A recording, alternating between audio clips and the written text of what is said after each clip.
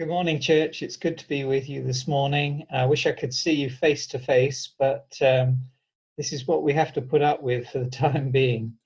The Bible reading this morning is taken from Psalm 22. It's a beautiful passage and poignant with its reflections for us, and Cole will be preaching on this later on.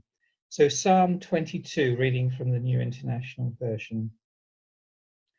My God, why have you forsaken me? Why are you so far from saving me, so far from my cries of anguish? My God, I cry out by day, and you do not answer, by night, but I find no rest. Yet you are enthroned as the Holy One. You are the one Israel praises. In you our ancestors put their trust. They trusted and you delivered them. To you they cried out and were saved. In you they trusted and were not put to shame. But I am a worm and not a man, scorned by everyone, despised by the people. All who see me mock me. They hurl insults, shaking their heads. He trusts in the Lord, they say. Let the Lord rescue him. Let him deliver him, since he delights in him. Yet you brought me out of the womb. You made me trust in you, even at my mother's breast. From birth I was cast on you. From my mother's womb you have been my God. Do not be far from me, for trouble is near, and there is no one to help. Many bulls surround me, strong bulls of Bashan encircle me. Roaring lions that tear their prey open their mouths wide against me. I am poured out like water, and all my bones are out of joint. My heart has turned to wax, it has melted within me. My mouth is dried up like a potsherd, and my tongue sticks to the roof of my mouth. You lay me in the dust of death. Dogs surround me, a pack of villains encircles me. They pierce my hands and my feet. All my bones are on display. People stare and gloat over me. They divide my clothes among them and cast lots for my garment. But you, Lord, do not be far from me. You are my strength. Come quickly to help me. Deliver me from the sword, my precious life from the power of the dogs. Rescue me from the mouth of the lions. Save me from the horns of the wild oxen. I will declare your name to my people. In the assembly I will praise you. You who fear the Lord, praise him. All you descendants of Jacob, honor him. Revere him, all you descendants of Israel. For he has not despised or scorned the suffering of the afflicted one. He has not hidden his face from him, but has listened to his cry for help. From you comes the theme of my praise in the great assembly. Before those who fear you, I will fulfill my vows. The poor will eat and be satisfied. Those who seek the Lord will praise him. May your hearts live forever. All the ends of the earth will remember and turn to the Lord, and all the families of the nations will bow down before him. For dominion belongs to the Lord, and he rules over the nations. All the rich of the earth will feast and worship. All who go down to the dust will kneel before him. Those who cannot keep themselves alive, posterity will serve him. Future generations will be told about the Lord. They will proclaim his righteousness, declaring to a people yet unborn, he has done it. We thank God for his word to us this morning. Thank you, Terry, for reading that to us. Psalm 22 is the psalm of crisis.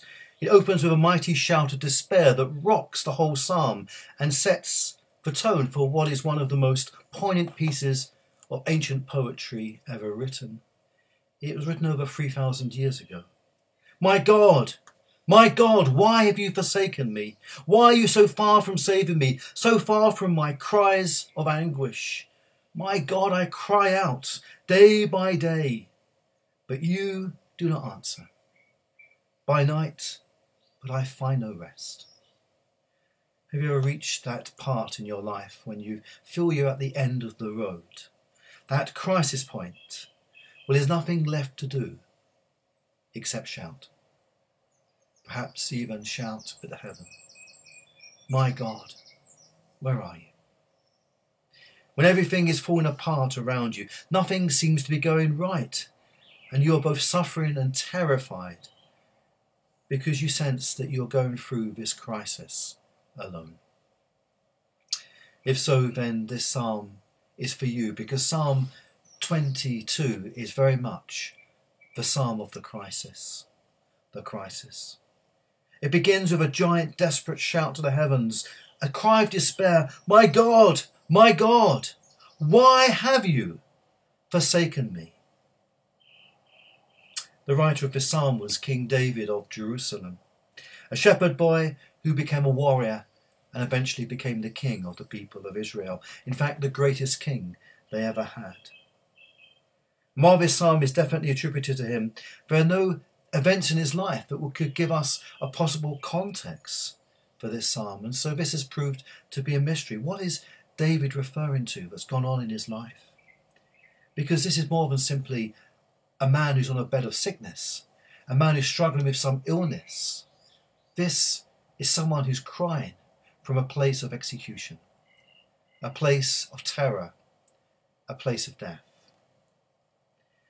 David is in a great crisis and his point of most need, and he feels totally bereft, totally alone. Just where is God? Verse 1, my God, why have you forsaken me? And it's so easy when we face times of crisis to imagine that God has forgotten us, that he has abandoned us. Some people even blame God for the crises they go through week by week, year by year. And they blame God for whatever goes wrong in the world. Only read a few weeks ago someone on the internet saying about the corona crisis, well, if you want proof there's no God, just look at the corona crisis. They suggest that this pandemic is God's fault, and that the wet markets in China that choose to keep dead and living animals in close proximity and treat the living animals in barbaric ways, but that's God's fault. People also would choose to believe all the evil, all the wars are God's fault. The Second World War, well, that's God's fault as well. We can't blame Hitler. We can't blame the rise in sense of nationalism between the interwar years in Germany. We can't blame international politics. We can't even blame the Versailles Treaty. It's all about God. It's God's fault. All our suffering is God's fault.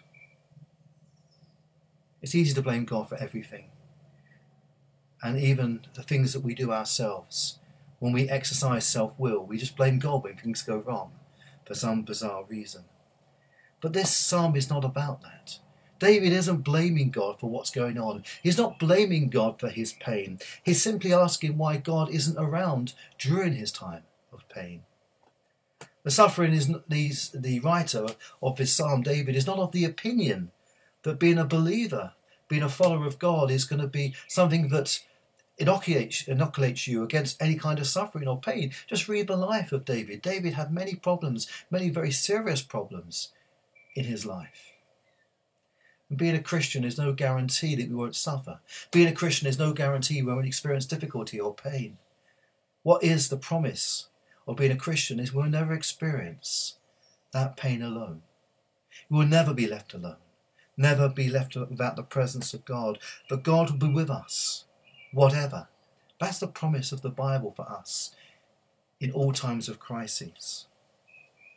But here in this particular crisis, it seems that God is on the run, that God is not around for David. He's nowhere to be found. My God, he says, why have you forsaken me? And this is not a cry as to why he's suffering. It's a cry asking the question, why am I suffering alone, by myself? It's a cry for help. And we see this in verses 11 and 19. David shouts, "Do not be far from me, for trouble is near, and there is no one to help," in verse 11. And then in verse 19 he says this, "But you, Lord, do not be far from me. You are my strength. Come quickly to help me." David calls to God to be with him as his helper during his time of trouble. He's not necessarily calling for his suffering to end, but he's appealing to God, but he can't cope with this crisis without God.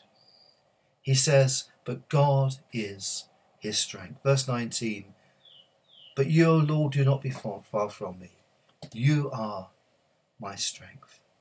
And sometimes in a crisis, the only help we want is to know that we're not going through this crisis alone. The Reverend Herbert Cecil Pugh was a chaplain, Congregationalist minister, and became a chaplain during the Second World War and joined the Royal Air Force. And after serving for some time in this country, he was posted abroad to Africa to take part in the North Africa campaign. And so one day he embarked upon HMT Ansem, a ship carrying 1,300 passengers that was sailing for West Africa at the end of June 1941.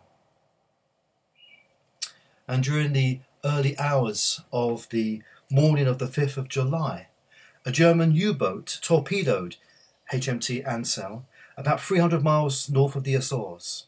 An explosion caused extensive damage below decks. There were collapsed overheads and wrecked ladders, and many men were injured by the blast and by the falling debris. And the torpedo particularly wrecked Deck C and destroyed all the normal means of escape. But Cecil Pugh came back on deck. He came back on deck, actually wearing a dressing gown because the explosion occurred about 5 o'clock in the morning. And he gave help wherever he could. He seemed to be everywhere at once, doing his best to comfort the injured, to help people escape in boats and the life rafts, and seeing that they were launched. And then he heard about Deck C and the fact that there were many soldiers and airmen trapped in Deck C that couldn't escape. And so he insisted on being lowered down into Deck C by a rope. And everyone demurred, because now that hole was beneath the waterline, and it would be suicide to go down into Deck C. But he simply said, "Where my men are, I have to be." So they lowered him into that hold. The deck was already caving in, and the hole was about 3 parts full of water, so that when he knelt, the water was coming up to just beneath his shoulders. Within 20 minutes of being torpedoed, HMT Anselm sank beneath the waves, and Cecil Pugh was never seen again. In 1947, for his bravery, he was awarded the George Cross, which King George himself presented to his widow Amy Pugh at Christ Church, Foran-Barnet, where Cecil had been a pastor for 12 years. Cecil Pugh was lowered into the hold of a sinking ship just so he could bring comfort to those people as the ship went down, so they were not alone. And this psalm is also about that, because it's supremely not just a picture of the crisis, it's a picture of the cross. The cross. King David was not just a king, he was also a prophet. And Peter writes about this in his famous sermon in Acts on the day of Pentecost, in Acts chapter 2 and verse 30. He describes David as a prophet. And what David was writing about in Psalm 22 was not his own experience. It was the experience of one who was to follow him, the greatest king, the Messiah. It was all about the cross. You see, Jesus knew the Old Testament well. And on the cross he made 7 cries, and 2 of these are quotations from the Psalms.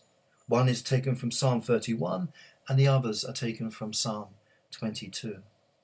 In Psalm 31 verse 5, he writes, "Into your hands I commit my spirit." And this is found for us in Luke chapter 23 and verse 46, where Luke describes Jesus on the cross, and he says, Jesus called out with a loud voice, "Father, into your hands I commit my spirit." And when he said this, he breathed his last. And then there's that terrible cry recorded for us both by Mark and by Matthew in the Gospels. About 3 in the afternoon, Jesus cried out in a loud voice, "Eli, Eli, lama sabachthani," Aramaic, which means, my God, why have you forsaken me?" The cry of David in Psalm 22 is in fact the cry of Jesus upon the cross. It's called, in fact, the cry of dereliction because God abandons his son. God left Jesus alone on the cross during those final terrible moments of torture, not because he wanted to, but because he had to. Jesus was totally alone. And this is exactly what Jesus knew would happen. This is why he weeps in the Garden of Gethsemane the night before. "Father, take this cup from me." He wasn't praying about his own life. He wasn't praying to be spared the cross. He was praying to be spared the horror of the separation that would arrive when he was nailed to that cross, because upon him were put the sins of mankind. My God, why have you forsaken me?" You see, Jesus became a curse for us. Paul writes in Galatians 3, "Christ redeemed us from the curse of the law by becoming a curse for us. For it is written, 'Cursed is everyone who is hung upon a pole.'"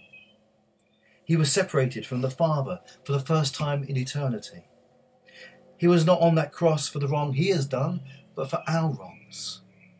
The Apostle Peter tells us in 1 Peter 2 and verse 24, he himself bore our sins in his body on the cross, so that we might die to sins and live for righteousness.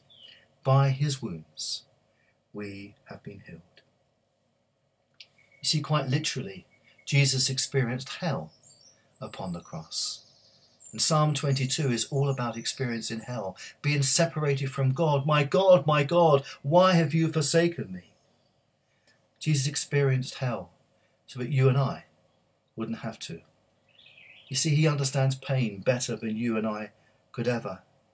None of us will ever have to endure the agony that he did if we trust and follow him. And we see in this psalm the cross and the scene of the crucifixion vividly described over 1,000 years before the cross and the crucifixion happened. We see the humiliation of Jesus in verses 6 to 7. "But I am a worm and not a man, scorned by everyone, despised by the people." There's the mocking. Verse 7, "All who see me mock me, they hail insults, shaking their heads." Verse 8, "He trusts in the Lord," they say. "Let the Lord rescue him, let him deliver him, since he delights in him." These are exactly the same words that were used over 1,000 years later by those gathering around the cross and recording for us in Matthew 27. We see that Jesus is publicly stripped and humiliated. Verse 17, "All my bones are on display. People stare and gloat over me." And then we see the terrible method of the crucifixion in verse 14. "I am poured out like water. All my bones are out of joint. My heart has turned to wax. It has melted within me." Crucifixion is a terrible death. It was devised to be a slow death, not a quick death, so that people would be seen to be dying slowly. And as they hung upon that cross, it would be a warning to anyone who dared to disobey the dictates of Rome. It was something that would cause eventually, as they were nailed or tied to the cross, as it said that there was a very small ledge underneath their feet, their legs were bent, so they could hardly support their own weight. What used to happen was that they would flop forward and eventually their arms would dislocate because they couldn't hold themselves up anymore. And as their arms would dislocate, it would put incredible pressure upon the lungs and start to cause the lungs to collapse. So the person would be struggling to breathe, or would cause pressure upon the heart. And eventually the person would either suffocate or asphyxiate, or their heart would give up. It was a terrible means of death. And note that David would never have seen a crucifixion. Crucifixion didn't exist at the time of David. It wasn't invented to the Romans hundreds of years later as one of the means of demonstrating their power over the Roman colonies and the Roman Empire. And then we see the piercing, verse 16. "They pierced my hands and my feet." And we see the people encircling Jesus. Dogs surround me, verse 16. A pack of villains encircle me. And then we even see something that again happens in the crucifixion. The casting of lots for the clothes of Jesus. Jesus was wearing a seamless garment. That was far too precious for the squad of 4 men to tear into 4 pieces. And so they decided to gamble for his clothing. And it writes in verse 18, they divide my clothes among them and cast lots for my garments. And we read about this again in Matthew 27 verse 35. When they had crucified him, they divided his clothes by casting lots. This psalm is not merely about the crisis or that cry from the cross. It's very much a description of what Jesus went through for you and for me. Jesus was upon that cross. The carpenter was being nailed to wood. The Son of God was being made to pay for your sin and mine. And so this picture is also very much about the Christ. The Christ. The cry of Psalm 22 is the cry of Jesus. It is the cry of love for you and me, because he went to the cross instead of you and me. Everything that you and I had ever done were put upon the shoulders of Jesus and began to blot out the light of God. It was as if our sins had become a mighty cloud and Jesus could no longer enjoy the rays of the sun. The huge darkness of our wrongs and our evil obliterated the light from Jesus, and he hung there in darkness. And he cried, my God, why have you forsaken me? It is the cry of Jesus because he loves you and he loves me. But you and I got in the way of his relationship with our sins, and so we broke his heart. It wasn't the crucifixion that killed Jesus. It wasn't even the spear, the scourging, the crown of thorns, the insults, the stripping, and all the pain he suffered. What killed Jesus was a broken heart. My God, why have you forsaken me? Jesus promises us that we'll never experience that if we follow him. If we come to know him and trust him, we will never experience that. His last words to us on planet Earth before he went to heaven was this in Matthew 28 and verse 20. Surely I am with you always to the end of this age. He's with us now in this pandemic, and we can call upon him, and we can know that he is with us during this crisis. He will never leave us nor forsake us. That's his promise. He will never abandon us.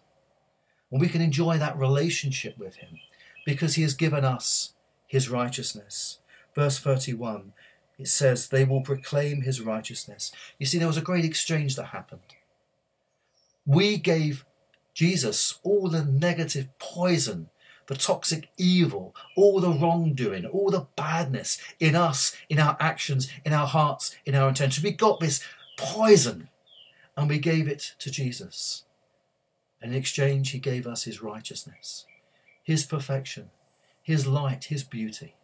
So when we stand before God, God doesn't see the poison. He doesn't see the rubbish. He doesn't see the mess that you and I have done. He sees the perfection of his son, Jesus. He sees the righteousness of Jesus. And so we can know that relationship that Jesus has had with the Father from eternity. He's given that. But that's why he cries out in pain, because when he took that poison upon him, it blotted out the light of God. This psalm is a wonderful psalm, and it ends with 4 very important words. Read them. Psalm 22 and verse 31. 4 very important words. The words are this: he has done it. He has done it. Salvation is not done by you. It's not done by me. You and I can't make ourselves right, can't be righteous before God. You and I are screw-ups. He has done it, and it's only by trusting in him and the work that he has done we experience that relationship of knowing God. He has done it. And again, that's similar to words on the cross. Matthew records for us in Matthew 19 and verse 30, Jesus said, it is finished. And with that he bowed his head and gave up his Spirit. People, are you worried about being a screw up? Are you worried about not being able to come before God because you are too imperfect? Well, absolutely you're imperfect. I'm imperfect. The only perfect person ever was put upon a cross, and he has done it for you and for me. We don't come before God and say, look at me, I'm a good person, because none of us are good people. But he has done it. He has stood in the way. He has borne the sins, your sins and my sins. He has borne that and borne that cross in order that you and I will never have to say, my God, why have you forsaken me? But some people will say that. Not because they've been abandoned by God, but simply because they walk away from God. They abandon God. Jesus promised, never will I leave you, never will I forsake you. But so many people forsake him. They can't be bothered. They're too bothered with the glitter of the world, by spending all the money, building kingdoms on earth, trying to find pleasure and enjoyment and just enjoy themselves and forget about everything else. And they walk away from God. They don't know the pleasure of knowing God, the joy of knowing the Lord Jesus, of having his righteousness. People, God will never reject us. Let's not reject him. God loves us enough to let us go if we choose to walk away from him. He always respects our self-will. He wants love that's from the heart and not love that is coerced. Come to him. Give yourselves to him. Know the God who has promised, I will never leave you, nor forsake you. Come and know Jesus, because he was put upon a cross for you and for me. He died that you and I would never have to. May God bless you this day, and may you come to know his love and his presence. Let's pray. Lord, just open our eyes. Lord Jesus, unstop our ears. Lord, if we don't know you this morning, soften our hearts. May we receive this word from you. May we read Psalm 22 and realize it's a psalm for us, a psalm that speaks upon you upon a cross and what you did for us. Lord, I pray that you may speak into people's hearts and open their minds and help them to follow you, to turn and say, Lord Jesus, forgive me for my sin. Lord Jesus, I want to follow you. Lord Jesus, fill me with your Spirit. Help me to be one of your disciples and to go your way. Lord, help each and every one of us to follow you and to know your peace, to know your promise, to know your presence in our lives day by day. We ask, Lord Jesus, in your name. Amen.